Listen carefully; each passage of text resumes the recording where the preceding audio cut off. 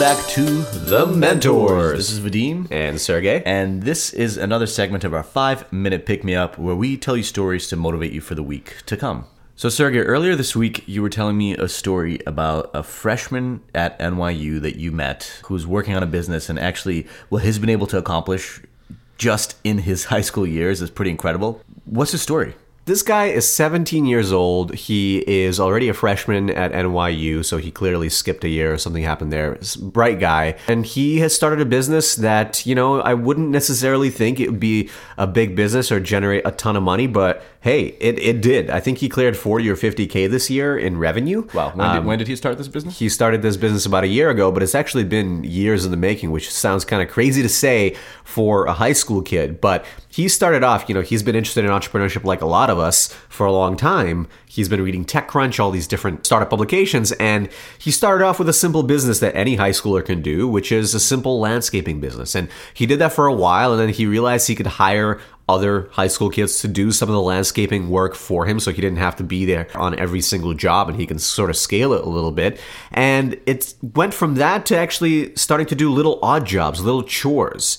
And he actually saw a bigger opportunity there, something that he could scale to something much more massive than his own little small businesses in his own town. And that's how it's worked out so far. So, okay, talk me through it. Do you know how he stumbled upon the other opportunity, which is doing chores? And did he outsource all of this? Was he doing it himself at that point when he started doing other stuff other than just landscaping? Yeah, so he already had some kids working for him doing the landscaping stuff, and people were asking for other types of jobs, moving things here or there in the house, doing some chores around the house, typical things that you might need a high school student to do. And he decided to turn this into a business in and of itself and offer those services to people in his town. He started building relationships with teachers in the community, with other high school kids. He would incentivize the kids that worked for him to tell their parents about it. And pretty soon, everyone in his small town knew that he was the guy to go to get chores done, basically. Interesting. So it sounds like he was doing grassroots marketing, actually building relationships on the ground and getting growth through word of mouth. But you mentioned that he figured out how to scale. What did he actually do to scale it? So the cool thing is that now he's starting to get known in his town for doing this stuff, and he gets approached by another high school kid a couple of years younger than him. In fact, the guy is still a sophomore in high school right now.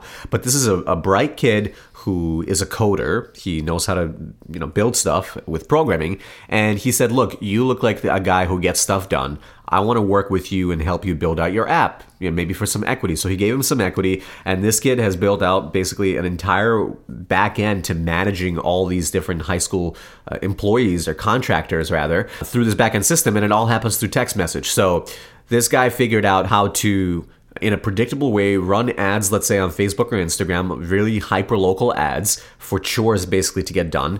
And somebody texts for a job to get done. You're guaranteed to get a high school kid who lives within 2 miles away from you to go do a chore. You don't have to go and choose who that person is. And they charge a fixed rate so that, again, you know exactly what you're paying. The high school kids know exactly how much they're going to get paid. And it's easy to replicate that process. And now they're expanding to multiple cities. Wow. I love this story because first of all, other than the fact that it makes me feel like I was a completely lazy fool in high school, but more importantly that this person took advantage of, first of all, just kind of hustling and working through high school, but also seeing that it could be something bigger by doing the work. And a lot of times you have to actually get into the thick of something in order to start seeing other opportunities. But a lot of people, when they get too into the thick of things, they kind of have blinders on, and they might think, oh, I need to get more people to hire me to, mow the lawn, or, okay, I'll hire one employee to help me do the jobs. But this person then kind of zoomed out, saw a bigger opportunity, hired a bunch of people to contract it out, and it sounds like he focused on the marketing and then ultimately making this a bigger business and into an app where you can actually create a marketplace now for this. Yeah, and it's funny, he even realized small operational tweaks. For example, he asks a question when high school kids apply to work for him. He asks this one question, which is, when you walk in the door to a client, what's the first thing that you say? And the funny thing is, it's really telling about how that high school kid thinks about customer relationships. Some of them say really weird, outlandish things, and he probably won't hire those people. So he even figured out how to vet employees really easily. But there's multiple times throughout the evolution of this business where he could have said, you know what, this is not an interesting business, I should give up. Why? Okay, well, do I want to run a landscaping business forever? No, he could have easily given up. But no, instead he saw opportunities to go into other types of markets. Somebody could have came to him and said, well, what you're doing is exactly like TaskRabbit. Why are you even doing it? You can't compete with them. That's not the point. He doesn't need to compete with them. He told me himself, TaskRabbit was worth hundreds of millions of dollars at some point. I don't know what they ended up getting bought for, but he doesn't need to be worth that much. He just needs to build up enough value where he can sell the business at some point. And guess what? He already has differentiating factor. You're hiring high school kids, not some random person who lives somewhere in the city that you don't know. It's a high school kid to do the chores for you.